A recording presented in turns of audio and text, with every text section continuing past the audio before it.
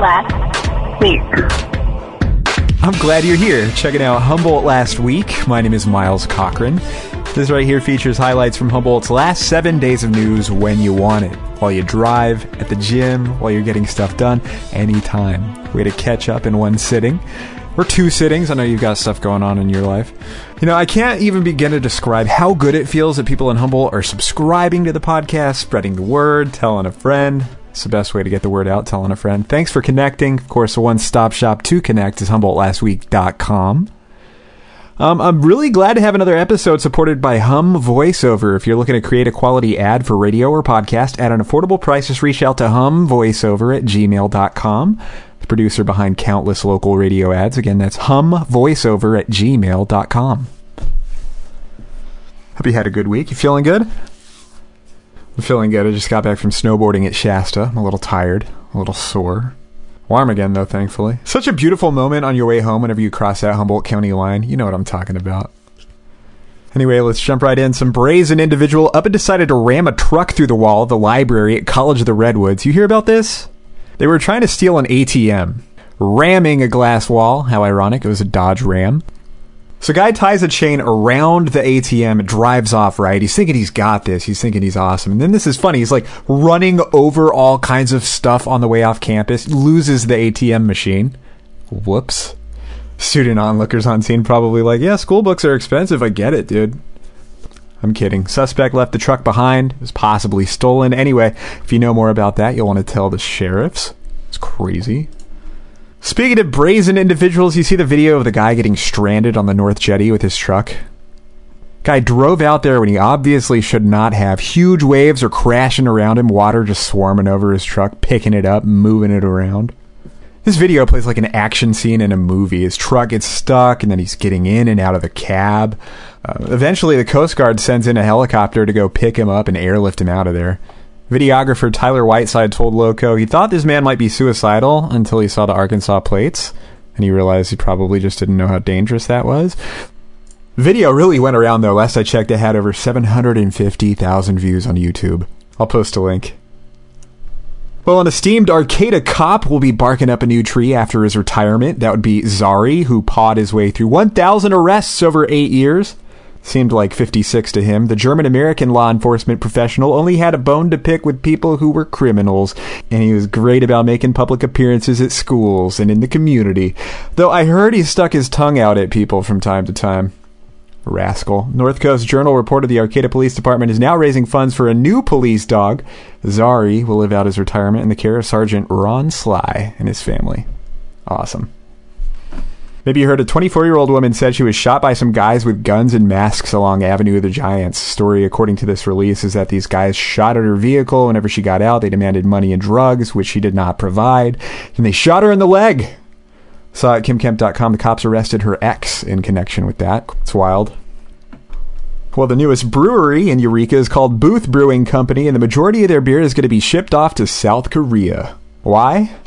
Well, we have better access to stuff like hops and barley over here. Their head brewer told the Loco that South Koreans are crazy for craft beers, and Booth Brewing is eventually going to open a tap room in Eureka, so you don't have to fly all the way to Seoul to try it. And they also plan to supply local grocery stores eventually with Booth Brewing. Good stuff. The volunteer fire department in Wea is getting squeezed. They've been at their building rent-free for 53 years now. Now the landlord wants cash. $3,000 a month or $750,000 once. Obviously, the fire department has limited resources, so along Avenue of the Giants, residents from Salmon Creek to Red Crest may be without vital emergency assistance by April. Landlord Curtis Wood was not around when Loco asked him to comment. Fingers crossed he rethinks that decision or the community comes together for their department down there. There's a meeting coming up week after next. Post a link for that. Well, when it comes to cannabis, Senator Mike McGuire wants to keep the Humboldt brand authentic.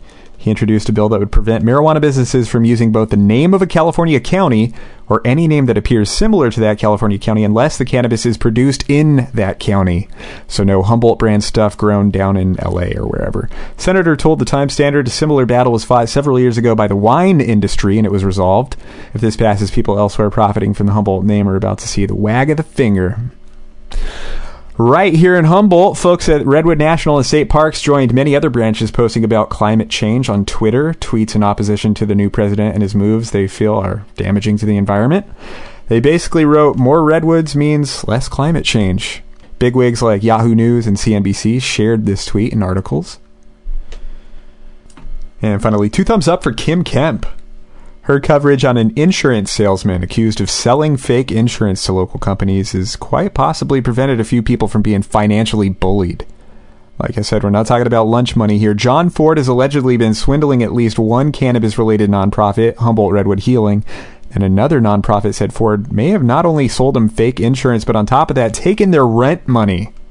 That would be the Humboldt Area Center for Harm Reduction in Eureka, who helped the homeless. They almost became homeless themselves. Pretty ironic. It's almost a riddle there. How does one steal from those who have nothing? Anyway, on the upside, those who came forward have been recovering. I just think it's a good thing Kim got the word out. I do feel good about it, but I really think that it wasn't me that started it. It was Thomas Mulder.